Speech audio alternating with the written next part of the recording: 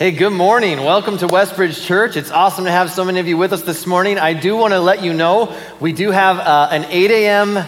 service, and we also have a later service at 11. So just letting that hang out there, just letting you know. But no, it's awesome to have you here. I heard this week, just wanted to share it with you that I learned this week the difference, if you've never known this, the difference between a crocodile and an alligator, which I could never tell the difference. And I figured out how to tell the difference this week. One will see you after a while, and the other one will see you later.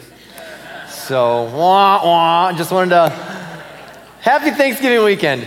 Hey, a couple of quick things before we jump into the message this morning. My name's Jeremiah. I'm one of the pastors here, and I want to say hello to those of you joining us on our online campus. Our parent viewing rooms, that's a great option if you have small children you prefer to keep with you during the service. We also have extra seating in our cafe. You can watch the service there as well. And before we jump in, I want to let you know about a couple of things. One is, for the last few years, Amanda Stank has been a part of our staff. Part of our team overseeing all of the classrooms and adult leaders from birth all the way through 5th grade. And this last year, she started a project called Run for Her. We did this last year and raised money through Run for Her for one of our global partners called Venture, and was able to raise money for them, doing a run with a bunch of women from church, and it was an awesome event. And then over the last several weeks, Venture has a position that opened up, and Amanda Stang was actually hired by Venture to go and do more of that with a bunch more churches. And so that's super awesome. We're going to be cheering her on. We want to be at the front of the parade, just, backing her up. And so she's going to still be a part of the church, but transitioning out of our kids area and moving into that role with Venture, doing that at the first of the year. So if you see her, make sure you congratulate her and say thanks to her for all of her work here. She's brought so much to our team here. And we're working over the next several weeks to make sure that we don't miss a beat in kids, but we'll continue to have all of our kids programming, everything ready to go. And we'll be working through that over the next several weeks and already chatting with people and figuring that out. But if you see her, say thank you to her and let her know how much you appreciate all that she's done. The other thing is, last week we did our legacy offering. This is above and beyond our regular giving. We just do this once a year, our legacy offering. And if you missed it last week, I want you to know that legacy offering stays open till the end of the year. You can still give towards that. You just mark legacy either in your app or on your envelope. And we'll make sure that whatever comes into the legacy project, we give 100% of that away. And that's our goal, is like whatever we participate, 100%, and 100% of it we give away to global partners, local initiatives. And so all of the things that you give through the legacy, specifically, if you check that, we give 100% of that away. So there's still time to give. If you'd like to participate in that, you can. All right. Today we're closing out our series called Faith Forward. Faith Forward. And this has been about the last 9 weeks. This is our 9th week, and we're closing out this series. And this has been walking through this letter that James, the brother of Jesus, writes to followers of Jesus that are scattered across the Roman Empire. And the big message that comes ringing through all of James's writings, he borrows from his brother Jesus, he borrows from Proverbs, and basically it's that faith is action based on trust. That, God, I trust you enough to do what you ask me to do. That faith isn't just something we believe, something that we feel, something that we express. It's something that moves us to action. And it's not just transactional. Okay, God, I'm going to do my part and then you have to do your part. It's no, God, it's relational. I trust you enough to do what you ask me to do. I trust who you are, and I trust your way of living, so I'm going to live how you ask me to live. And today we're going to focus our attention on the last few verses of James's letter. These last few verses focus on the action of prayer. And an active faith involves an active prayer life. And I want to start by reading this section of verses in its entirety, this whole section of verses together. And then as we're reading that, I want you to listen for all of the different ways and all the different times that James says we are to pray. And my hope is that we're going to break it down so that we can understand it and really put this into practice in our lives. So here's what James writes in James chapter 5. He says, "Are any of you suffering hardships? You should pray. Are any of you happy? You should sing praises. Are any of you sick? You should call for the elders of the church to come and pray over you, anointing you with oil in the name of the Lord. Such a prayer offered in faith will heal the sick, and the Lord will make you well. And if you've committed any sins, you'll be forgiven. Confess your sins to each other and pray for each other so that you may be healed. The earnest prayer of a righteous person has great power and produces wonderful results. Elijah was a human as we are, and yet when he prayed earnestly that no rain would fall, none fell for 3.5 years. Then when he prayed again, the sky sent down rain and the earth began to yield its crops. My dear brothers and sisters, if someone among you wanders away from the truth and is brought back, you can be sure that whoever brings the sinner back from wandering will save that person from death and bring about the forgiveness of many sins. So this whole section here, there's a lot of actions on prayer here. So what I want to do is I want to make sure that we see all of them, that we hear all of them, and that we understand them so that we can actually put them into practice in our own lives. And before we do that, let me just demystify prayer a little bit, because for a lot of us, prayer is kind of like diet and exercise, where it's like we know we should do it, but we're not really that motivated. And so prayer kind of falls into that category sometimes. And I'll be honest, same thing for me. For a lot of us, we misunderstand what prayer is about. For a lot of us, some of us are kind of lost on how to pray. Sometimes we pray just memorized prayers that we've kind of grown up with. We feel that we don't pray enough. Some of us, we hear the word prayer and we just feel guilty because we're like, well, I must not pray enough. And sometimes we just find it very confusing. Maybe you grew up with some memorized prayers, some prayers that you prayed like before every meal, all right? God is great, God is good, let us thank him for our food. By his hands, we're all fed, give us, Lord, our daily bread, amen. And my brother and I had several renditions of this that we came up with as we were growing up. Hey, dude, thanks for the food was one of them. Rub-a-dub-dub, thanks for the grub. There's a couple of versions that, that we had. There's also some prayers that are like, they seem good on the surface, but when you really dig beneath and really try to understand the words, they can be a little bit like off-putting. There was a teddy bear that we had when my kids were younger. And when you squeeze its hand, it was battery operated, and it would quote this prayer in like a kid's voice. And it was this prayer. And when you think about this prayer, you're like, oh, it's such a sweet prayer. But then when you really think about it, you're like, that's kind of creepy, right? It goes like this. Now I lay me down to sleep. I pray the Lord my soul to keep. If I should die before I wake, I pray the Lord my soul to take. Pray that to a preschooler, right? Well, good night, sweet dreams. It's like, whoa, what's happening here? Right? And so most of us would probably admit when it comes to prayer, most of our prayers are pretty simple. A lot of them sometimes are memorized prayers, or maybe we feel guilty, or maybe we're confused. And I think one of the biggest discouragements when it comes to prayer is that we said a prayer, we ask God to do something, and it feels like God didn't answer, or he doesn't answer in the way that we were hoping, or in the timing that we were hoping, or the way we were expecting. And so today, I want to hopefully shift our perspective on prayer just a little bit. I want to suggest that the reason that we feel that prayer doesn't work is because we're using it in a way that it wasn't designed to work. In other words, if faith is relational and not transactional, then it would make sense that prayer is the same way. And so prayer is not, I say a prayer and now God, you have to do your part. Prayer is simply talking to God. It's relational. Over and over again, Jesus will remind us that our Heavenly Father knows what we need, and he delights in meeting the needs and the desires of our hearts. And so the purpose of prayer isn't to inform God or convince God or somehow say the right words in the right formula, in the right order for the right amount of time. Then, I've cracked the code and now God's going to do my bidding. The purpose of prayer isn't to get God's attention. It's so that God can get our attention. The purpose of prayer isn't to change God's heart. The purpose of prayer is to change our hearts.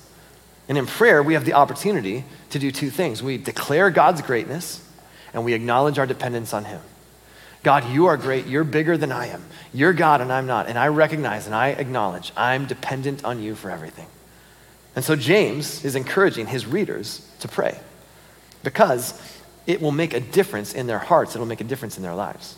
And in these sort of verses that he writes, he answers two really big questions. And the first one is this: well, when should we pray? And then he answers that. The first time we should pray is in suffering. In suffering, we should pray.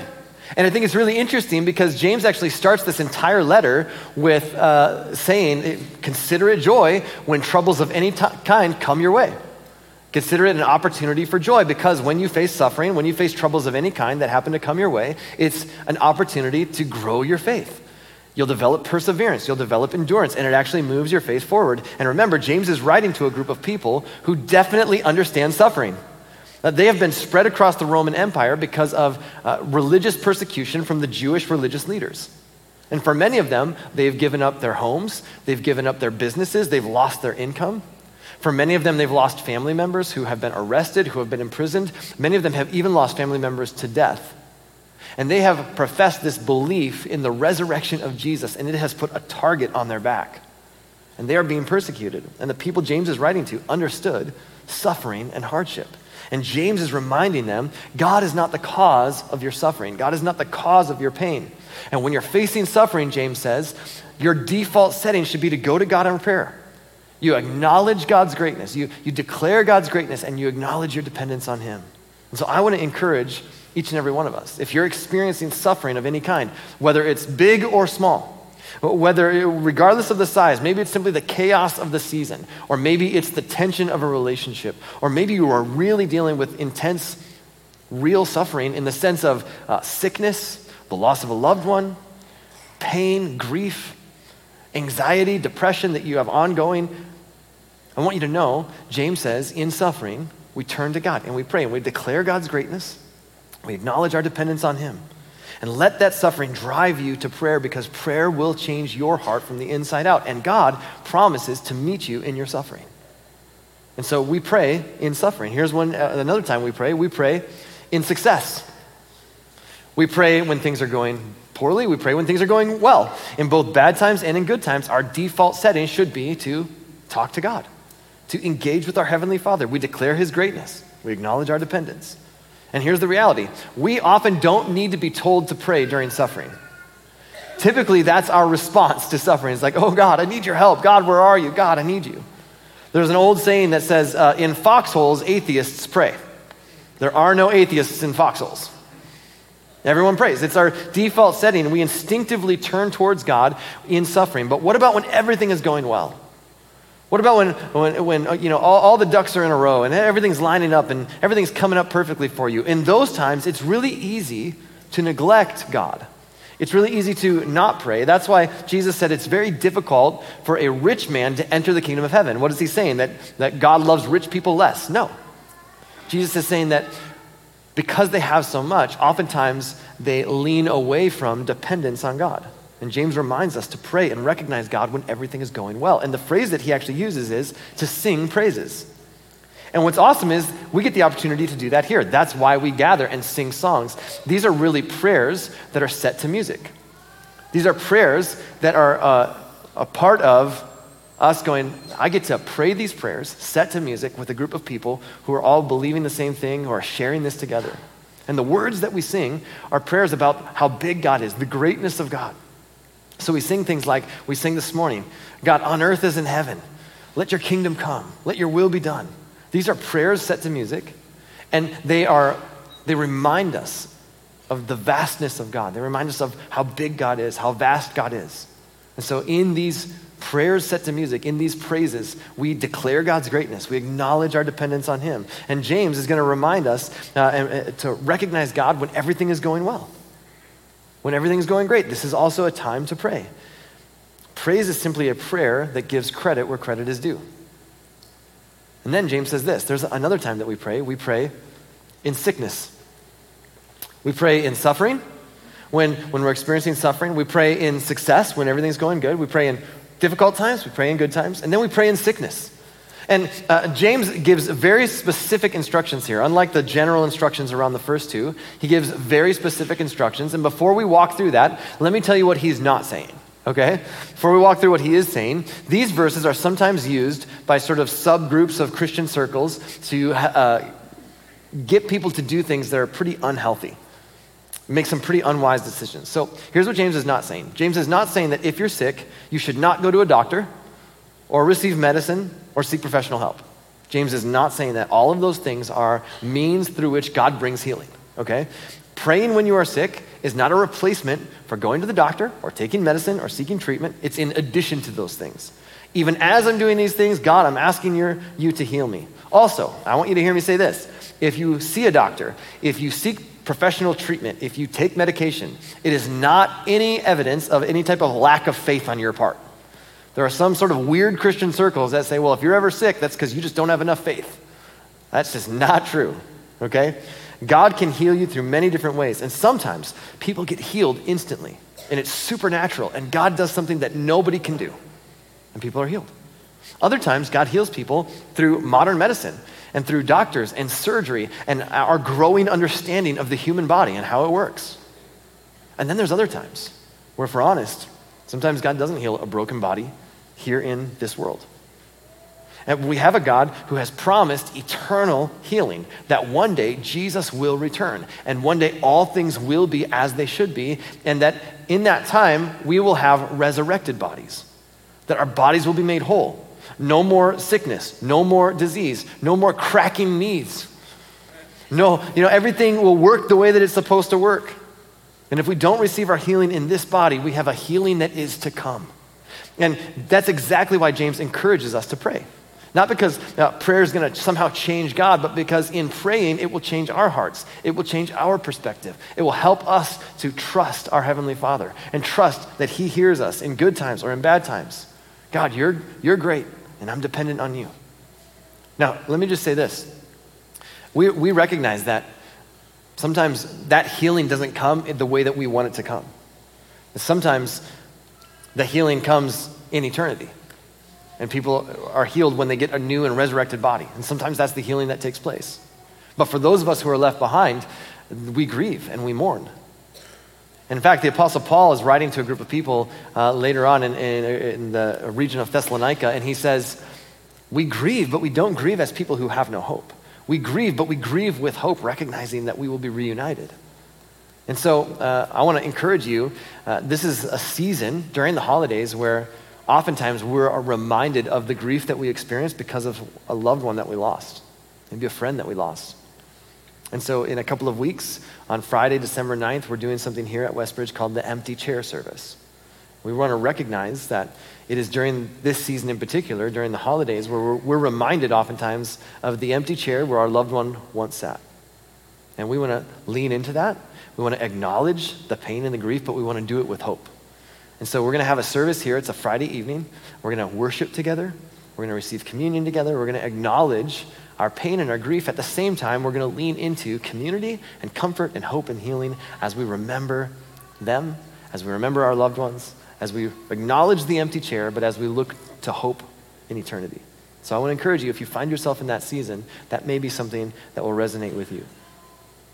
James does give some specific instructions. If you find yourself sick, he says, go to the elders and ask them to anoint you with oil and pray for you.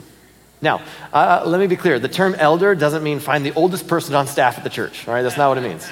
Okay, Eli's not going to be here forever. So while we do have a team of elders that provide counsel and wisdom and leadership here at Westbridge, James is specifically talking about people you recognize who are being mature in their faith. And have them pray for you. And then he says, have them anoint you with oil. Now, what does that mean? It's not something that we typically practice. There are a couple of possible things James is saying here. One is that oil was used as a healing remedy. In fact, people still use essential oils today as a healing remedy.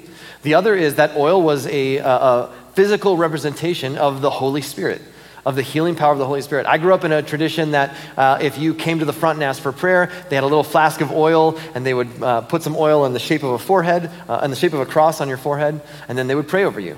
And there's nothing wrong with that, but it's not a prerequisite to praying and asking God for healing. So these are some of the reasons that they would use oil. But here's what I want us to notice. Who has the responsibility to let someone know they need prayer? James says, the person who is sick.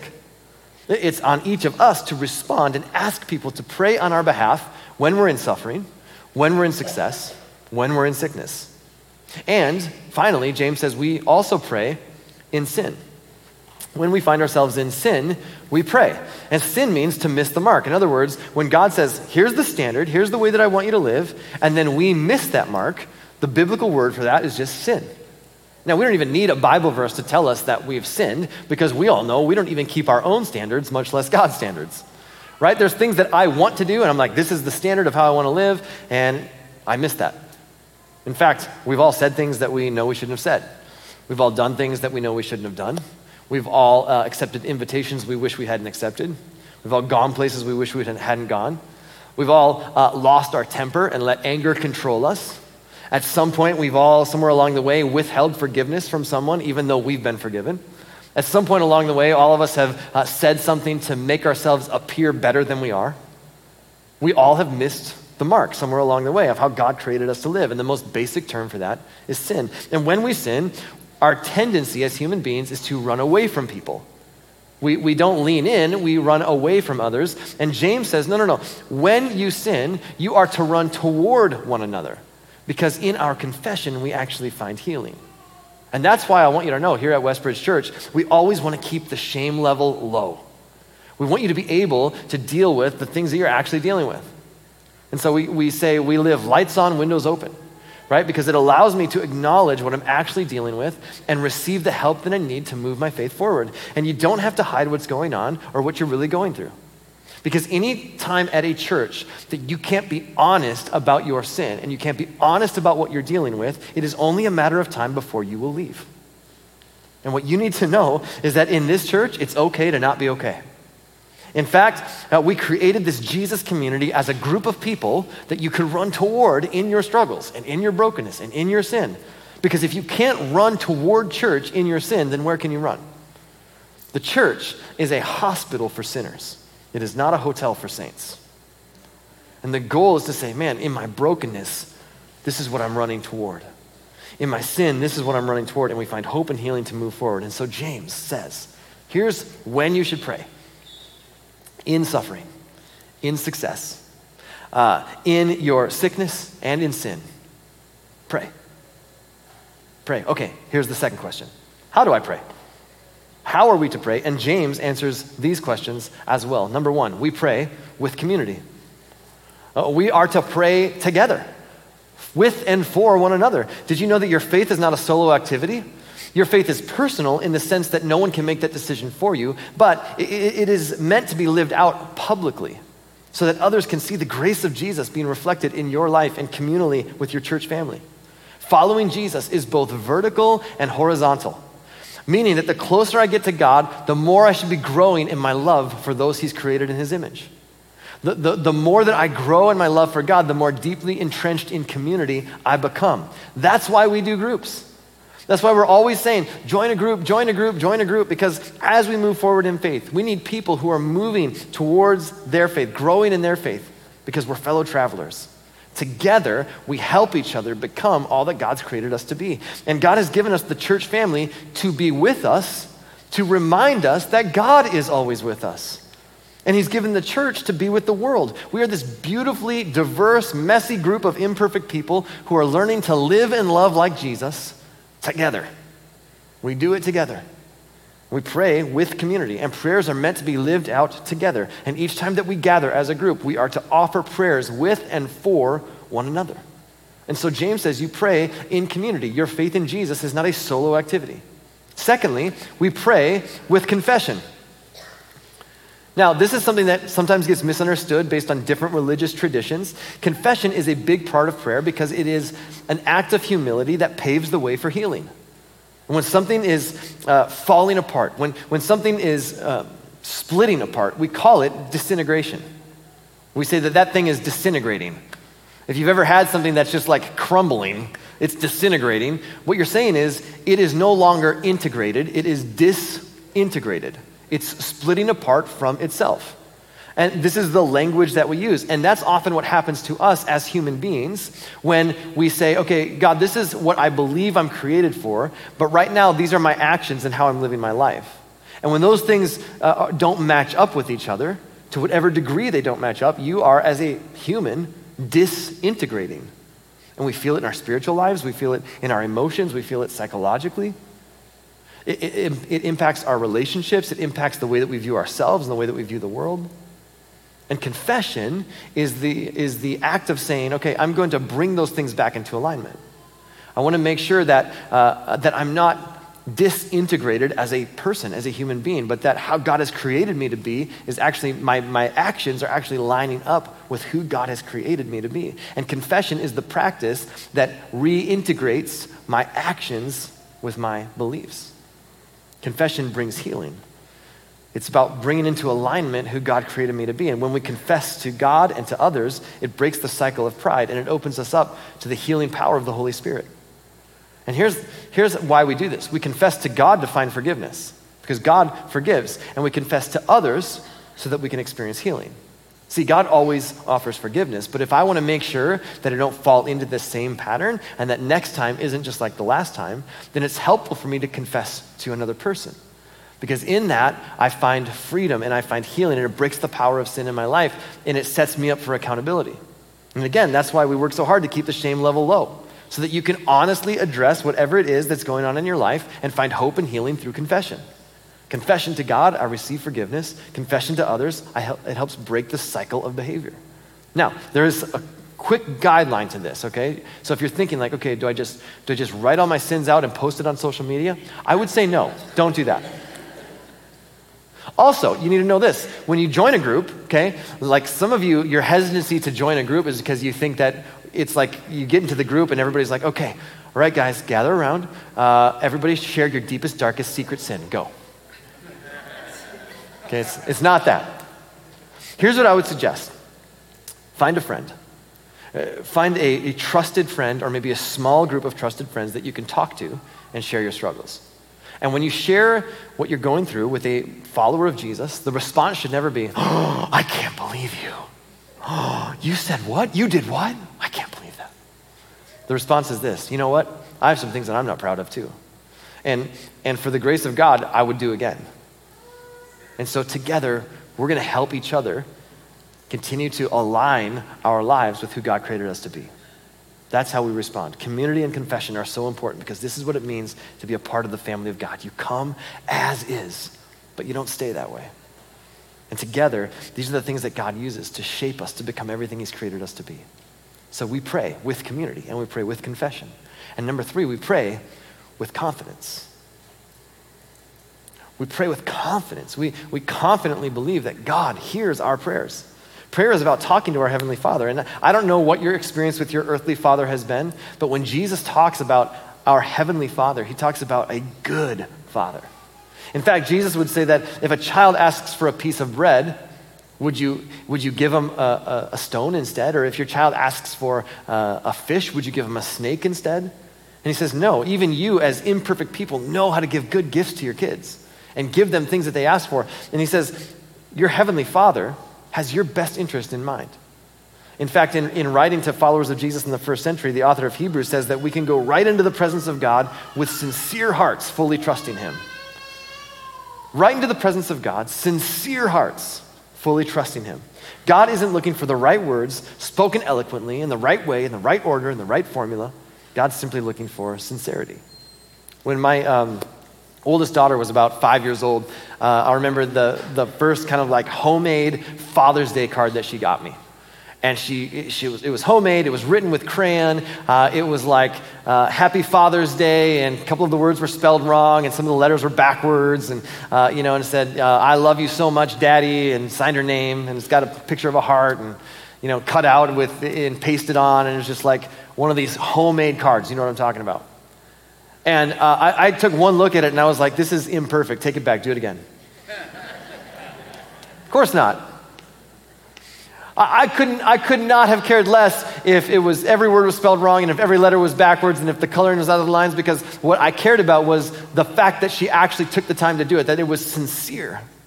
And as parents, you know this, when something is sincere, that's what moves your heart. It's not the perfection of the gift that's offered. It's the sincerity. And this is what God wants from us. He isn't looking for you to say the right words in the right order for the right amount of time to sort of crack the code and work some kind of formula that twists his arm. He's just looking for your sincerity. Just, God, here I am. God, here's what I'm going through. God, I declare your greatness and I acknowledge my dependence on you. And if you will begin to do that each and every day, you can be confident. James says we can pray with confidence. Not that every single prayer will be answered in the exact way and the exact timing that I want it to be. But we can pray with confidence that God hears us, that he hears our prayers, that we're connecting with him, and that he has our best interests at heart. And finally, James says we pray with celebration. We pray with celebration. There should be an attitude of joy when we get to pray. We are communicating with the God of the universe, and he's not judging how you pray. That's good news. He's just delighted that you're connecting with him.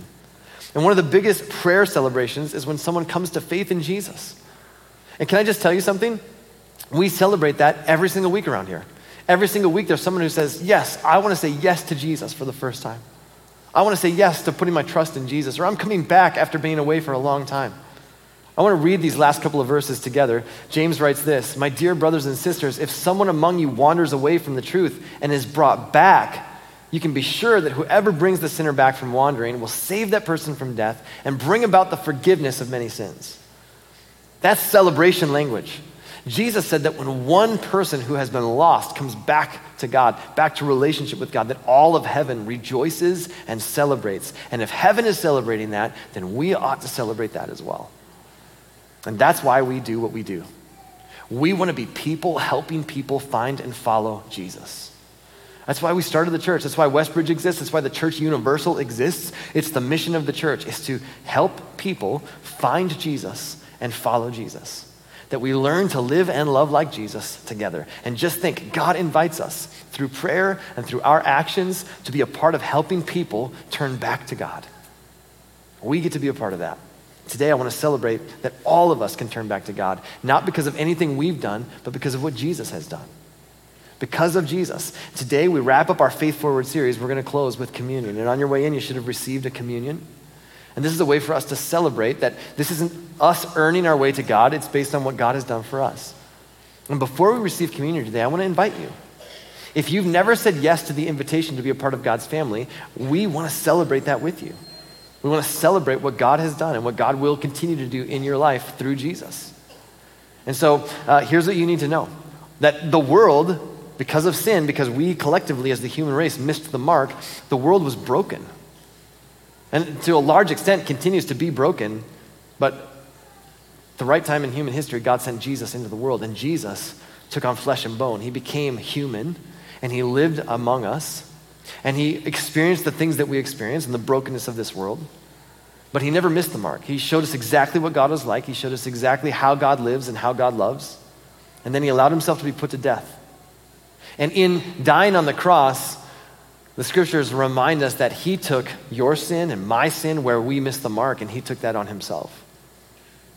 And now, because of that, we are in right standing with God, not based on anything we've done, but based on what Jesus has done. And then his body was laid in a tomb, and according to multiple eyewitness accounts, he rose from the dead. And that means death is not the end. There's more to this life than this life, and you and I have been invited to be a part of God's family forever. Again, not because we can earn our way into it, but because of what Jesus has already done. And if you've never said yes to that invitation, it's freely extended to you. I want to offer you that invitation, and you can say yes by just agreeing with this prayer. And after we pray, we're going to celebrate communion.